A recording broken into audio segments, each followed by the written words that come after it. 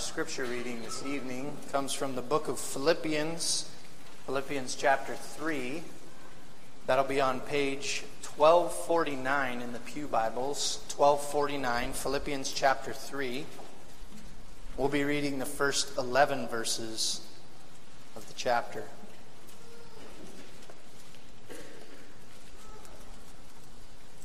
The book of Philippians, written by the Apostle Paul while he was in jail in what is presumed to be Rome, writing to a church that he had planted many years before. I was able to have a class on this book in seminary last year. We discussed how we learned how Paul was writing to this church likely because they were about to face persecution or they were experiencing the beginnings of persecution. So he wrote to them to encourage them. You'll find that throughout the book if you read it. He constantly encourages them to rejoice. He encourages them by saying that even in his terrible situation, he's rejoicing. So this one is the final rejoice. No, it's not. It's the second to last rejoice, I believe, starting chapter 3. So starting at chapter 3, verse 1, first 11 verses. Finally, my brothers, rejoice in the Lord. To write the same things to you is no trouble to me and is safe for you. Look out for the dogs.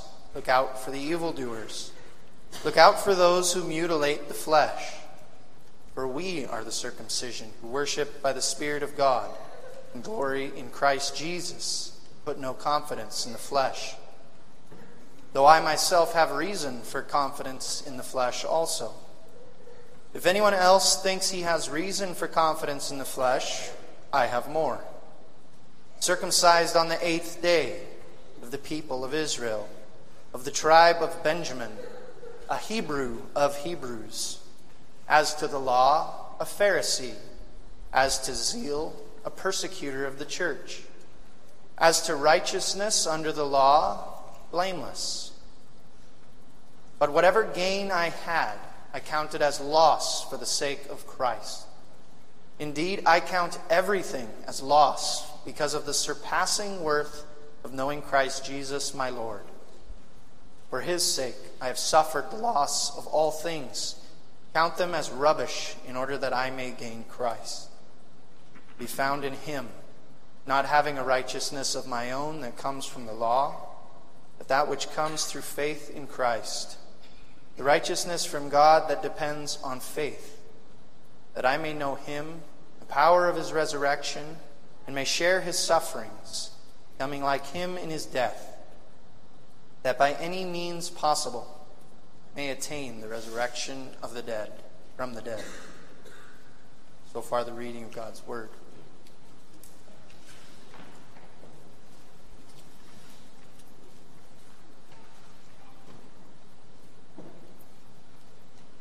Congregation of the Lord Jesus Christ, I wonder, have you ever watched two people who are very close friends or maybe former teammates play a sport against each other? When I was younger back in Washington, one of my very best friends at the time loved to play basketball. I liked to play it as well. So anytime we got together, that would usually be what you could find us doing. On Sundays, he would come over, or I would go to his house. In between church services, we would find any opportunity we could play basketball. Whether we had to do it on a trampoline, or in the grass, dirt, rain, whatever we had to do, we played basketball together. When we were old enough, one of us could drive. We then drove wherever we could to find another game of basketball. We played against each other. On the same team when we were younger against imaginary people, and when we got older we found real people to play against. By playing both with and against my friend for so many years, I became very acquainted with the way that he played basketball. I had a pretty good idea of which direction he wanted to go, how he liked to gather himself before he shot the ball, all of these things. He learned the same things about me, I'm sure. But when we got to high school, we played on separate sports teams, but we were in the same division. So then our coaches were able to get extra scouting reports on the other player. Today in the Philippians, The Apostle Paul has a slightly different opinion of his old friends than I do of mine. While I still have a good relationship because our area of conflict was only on a basketball court, Paul's relationship with his old friends is very much more strained, probably be considered hostile, because their matter of dispute was on something a little more serious. It was on the belief of the way of salvation. Paul, having come out of that works-focused sect of the Pharisees, knows exactly what they believe, and he wants his brothers and sisters in Philippi to be aware of it too. He knows that many of the Jews who were unconverted stressed the outward signs of circumcision and ritualistic purity as necessary for Gentile believers in addition to their faith in Christ. Paul here, in the opening verses of chapter 3, lets the Philippians in on the inside information that he has from his years living as one of the strictest of Pharisees. He wants them to learn from him, and he makes it painfully clear to them that if salvation was reliant on anything outside of Christ, he would never have had a reason to abandon his prior way of life. This evening we will look at verses 1 through 11 under the title, Paul's past life of worthless works points forward to a life of fruitful faith. Through that lens, we will look at 3 points. Paul warns against the works of the flesh. Paul points to his former works of the flesh. And Paul rejoices in his new life found in Christ. Paul starts chapter 3 with that familiar, repeated phrase in Philippians, to rejoice. This time he includes on the end of that command to rejoice in the Lord. This slight modification to the command to rejoice is significant because Paul is about to launch into a clear condemnation against rejoicing in anything other than Christ. Christ is what Paul commands the Philippians to rejoice in because he knows that Jewish traditionalists will come in, try to lure the Philippians into a different way of salvation. This is why he says that he isn't troubled by having to say it again. He knows that it will bolster them against the false teachers, so it's not a trouble for him. In the first point tonight, we look at Paul's initial warning to the Philippians against those who he fears are going to come to try to steer the Philippians away from Christ as their only hope of salvation. You can imagine that Paul, while being away from his fledgling church in Philippi, is worried about them. The first chapter speaks of that quite clearly. If Jewish leaders and teachers come to the Philippians, try to smooth talk their way into the church, they could come across as very wise, learned men, easily swaying the new believers in Philippi. We could picture these Judaizers putting it very mildly and just seeming to complete what Paul might have forgot to tell the Philippians. They would say, yeah, salvation through Christ. Yes, that's very good. But do you know what's even better? Also showing your loyalty to God and his teachings to ancient Israel. If you really want to show yourselves loyal to him, you ought really to include circumcision, the dietary restrictions, the allegiance to the old law, and these new ones that we have added in order to create an extra buffer. We can even picture a similar type of situation happening in our day. Popular wealth and prosperity preachers with their huge megachurches, their international fame, and their fancy worship styles that are trendy, very attractive to the world. To a new believer, these are very tempting to follow because from the outside they may look just enough like a Christian worship service. They talk about God, they talk about love, they mention just enough about the Bible. It seems like they are sincere. But the truth of the matter is they keep their followers blind and illiterate in the Bible. They do so in order to keep the people from seeing that they themselves are often speaking half-truths, sometimes whole wrongs, in the name of staying relevant and popular in the culture around them. So here too, Paul wants the Philippians to watch out for Jews who love to follow Paul and cause trouble for him because of his teaching against the laws of the Jewish Sanhedrin. As one who was formerly a slave to the hopeless ideology of salvation by works and outward actions of service, Paul minces no words when he describes those who would dilute the gospel of Christ with the addition of man's fancy. Paul calls them dogs, evil workers, and mutilators of the flesh. These are harsh insults to throw at a Jew, but Paul has reasons for his word choices. Dogs would be an animal that Jewish men despised because of their standing as unclean animals according to the ancient law of Moses. It was also a term often used by Jews to critique Gentiles because of their status as unclean or outside of the covenant. Paul here uses it as a stinging reminder that clean and unclean has been removed because of the finished work of Christ.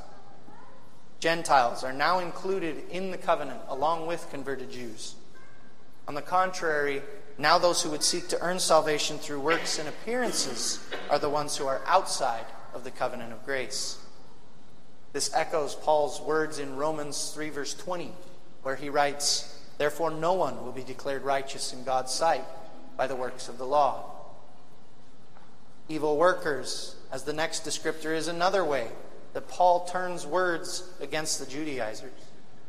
While they would have portrayed themselves as fellow workers with Paul, and those working for the kingdom, Paul calls them evil workers because of their attack on the heart of the gospel of Christ. Instead of trusting in Christ's completed work for our salvation, grasping it in faith, and living lives filled with works of thankfulness, these men would dare to imply that Christ's work was good, but now you have to earn your place through submission to the old Mosaic laws, including circumcision. That brings us to the final word Paul uses. It is quite literally mutilators. It's frequently brought up in the Bible how the Jewish converts struggled whether or not the Gentile believers had to be circumcised upon their conversion to Christianity. This was even discussed by the apostles on multiple occasions. Paul's opinion on the matter was pretty clear. He further cements that belief here. Paul doesn't even refer to the Judaizers as circumcisers. He calls them mutilators. Again, Paul is showing his absolute unwillingness to give ground when it comes to the foundation of our salvation. Paul refuses to allow for these men to be given grace when they are refuting the efficacy of Christ's atoning blood by requiring outward signs and ceremonies that would then contribute to it. He rips the title of the circumcised away from unrepentant Jews and instead claims it for those who walk by faith in Christ. In verse 3 he says, "For it is we who are the circumcision, we who serve God by his Spirit, who boast in Christ Jesus, and who put no confidence in the flesh." Paul is clear. He is authoritative as he makes sure the Philippians know that those who would attach circumcision to the work of Christ are not helping the Philippians, but they are in fact mutilating the Philippians, both physically and spiritually, by laying upon them the heavy burden of the ceremonial law. Christ took that law away. He invited his followers, "Take my yoke upon you, for my yoke is easy, my burden is light." Matthew 11:29 and 30. Finishing verse 3, Paul has a threefold description of the truly circumcised, those who are circumcised in the heart by the Spirit. Paul says that the true covenant children of God, first of all, serve him by the Spirit. We acknowledge that our pursuit of him is only because of the Spirit's work in our heart, to pursue service out of thankfulness, not attempting to earn salvation. Secondly, our boast isn't in our circumcision or outward attempts at obedience. Paul says that the boast of the believer is in Christ, always pointing to him as the ground of our salvation and the reason for the hope that lies within us. Finally, he says that we are supposed to be those who put no confidence in the flesh. Our moral integrity, though we are called to be different, is not what our confidence is founded upon. We should be grateful for the work of the Spirit that turns us towards a pursuit of God's standard of righteousness We should strive after that righteousness with all of our hearts. Indeed, we are called to do so. To be grateful for a turning from our fleshly desires, and also to continue to seek further separation from them. But that, brothers and sisters, that is not our confidence. That might be our joy, something we are extremely grateful for, but it is not our confidence. We may be able to witness faithfully to the work of the Spirit in our lives, to change us, and it makes us desirous of things that are good and pleasing to God. And again, we should do so. We should bring praise and thanksgiving to God for the work of sanctification in our lives, but that is not our confidence. Paul shreds confidence that is based on moral uprightness to pieces by showing the Philippians that he used to strive after that confidence that is found in the perfecting of self. In our second point, Paul explains to the Philippians how he sought after that confidence with everything that he had, but he found it to be hopeless. Following right on the heels of Paul's statement concerning the futility of confidence in the flesh, he states that if Jewish moral uprightness was able to save, he would have such a confidence.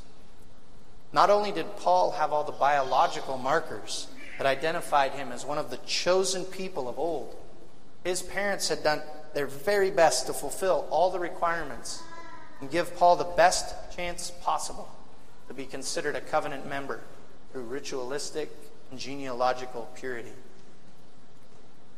Paul lays down the gauntlet of worthiness before any would-be Judaizers, and he tells them that if they think they have it all together, he had it all with a cherry on top. Paul's genealogy was pure as far as Hebrew blood. His tribal lineage produced the first king of Israel, which he very well may have been named after. He was circumcised on the 8th day, as only a pure Hebrew child was allowed to have done to him. Those were what his parents did for him. But Paul didn't stop there. Paul took up the mantle that his parents began by aligning himself with the Pharisees, the strictest of the Jewish sects. And he pursued holiness in regard to the law with all of the passion and zeal that he could muster. If there was ever going to be a self-made man, Paul was going to be it. His strict adherence to all of the Jewish laws and his zeal for the purity of the Jewish religion led him to persecute those he saw as polluting it. He persecuted the church mercilessly. Everything that could possibly be done by Paul to ensure that if salvation was by the way of Jewish religion, apart from Christ, he had done. And he had done it to the utmost of his abilities.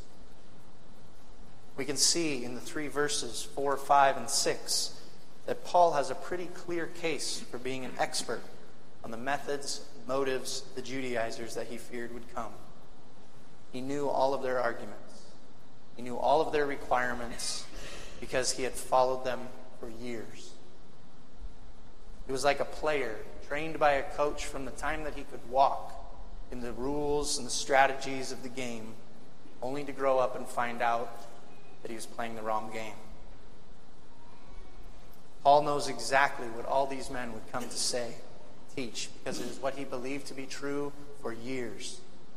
But Paul's statement in verse 7 shuts down any confidence in that way of thinking. And it does so clearly and concisely. It is the slamming down of the gavel, condemnation, of that attempt at salvation. By listing his accomplishments and laying down the challenge for anyone to dispute, Paul rips away the curtain that was covering the ugly truths of works righteousness. If righteousness was attainable through works of the law, Paul had it. Could not have done more is essentially what he's saying when he lists his entire resume. He had everything going for him. He had been set up by his parents for success. And he was well on his way to making it big. He was the top of his class. It says that he studied under Gamaliel, a renowned Jewish rabbi. He was being promoted and used by the Sanhedrin to persecute the rebel Christians. But none of that mattered to Paul anymore for one very simple reason. That is Christ. Paul says in verse 7, which brings us to our final point, that none of that mattered anymore because Paul had come to know Christ. Not only does Paul say it doesn't matter anymore, but he actually says, I consider it loss. It's not only irrelevant and useless, but it is actually something that is a burden to him. This prior way of life is what leads the devoted apostle to say in 1 Timothy that Christ Jesus came to the world to save sinners, of whom I am the worst. Just prior to that verse, Paul calls himself a violent man, a blasphemer, and a persecutor who was shown mercy because he acted in ignorance, unbelief. Paul calls the life of earning salvation through the flesh loss, ignorance, and unbelief. So what is the proper path to take? Surrounded by the world that told the Philippians they had to earn the favor of the gods, small g, is just like we are living in a world that tells you you have to merit good luck by being kind to the universe. Or if you're a good person, you'll have good karma. Just like that, Paul tells the Philippians what the replacement for that nonsense is. Paul says that he considers all of it, every single bit of it, to be loss compared to the surpassing worth of knowing Christ Jesus, my Lord. Compared to the slavish requirements of constantly trying and failing to earn salvation through works and ceremony, Paul holds up the greatest gift that has ever been given. It will ever. The gift of knowing Christ Jesus. Salvation in him through faith. Verses 8 and 9 contain this glorious repetition. Paul's confession that he pursued garbage in times past. He rejects it with repulsion because of the glorious truth that has been given to him freely in Christ. His salvation, which he once pursued with every fiber of his being in a struggle to earn it, now given freely to him. What he could never have earned because of a sinful heart, now given to him through faith, which was also given freely through the working of the Spirit. Paul goes to great pains to make that clear to the Philippians, therefore to us, that if there was a way to earn salvation, he would have been doing it, and it would have been worth it if he continued. But he was given grace on the Damascus road. While he was fighting, kicking and screaming against the kingdom of God, he was shown the glorious grace of Christ who was completely won over. Having the wonder of grace contrasted with the futility of works, he was shown the wonderful love of the Father, that while Paul was still a sinner, Christ had died for him. Having faith now working mightily in his heart, Paul can say, verses 10 and 11, I want to know Christ, yes, to know the power of his resurrection and participation in his sufferings, becoming like him in his death, so somehow attaining to the resurrection of the dead. Brothers and sisters, do you know Christ?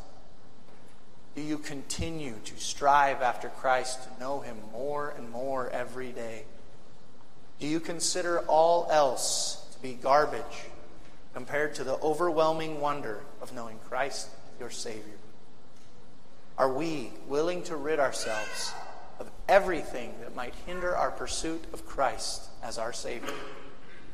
Are we willing to do that when there are temptations all around us every day, the moment we wake up in the morning?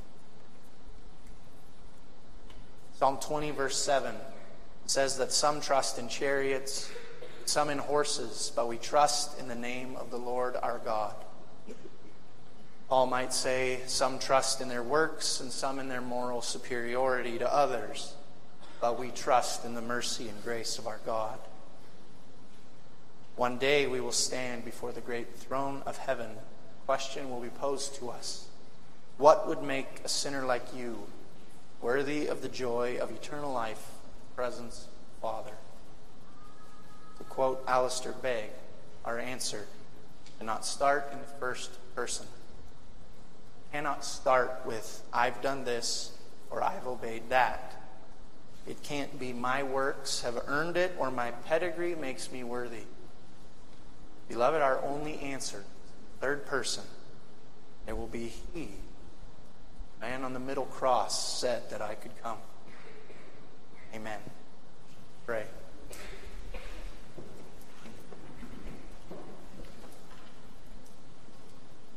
Our gracious God and our Father in heaven, you who showed mercy to us while we were yet sinners, in that Christ died for us, paying the price for our sins, earning for us what we could never have done for ourselves. May we remember that every day, the great gift that is ours in Christ Jesus, that we may strive every day not to earn our way into heaven, but that we would live lives filled with joy, filled with thankfulness, worked in us by the Holy Spirit. Work in us every day. Remind us of this truth every day. We ask this in Jesus' name.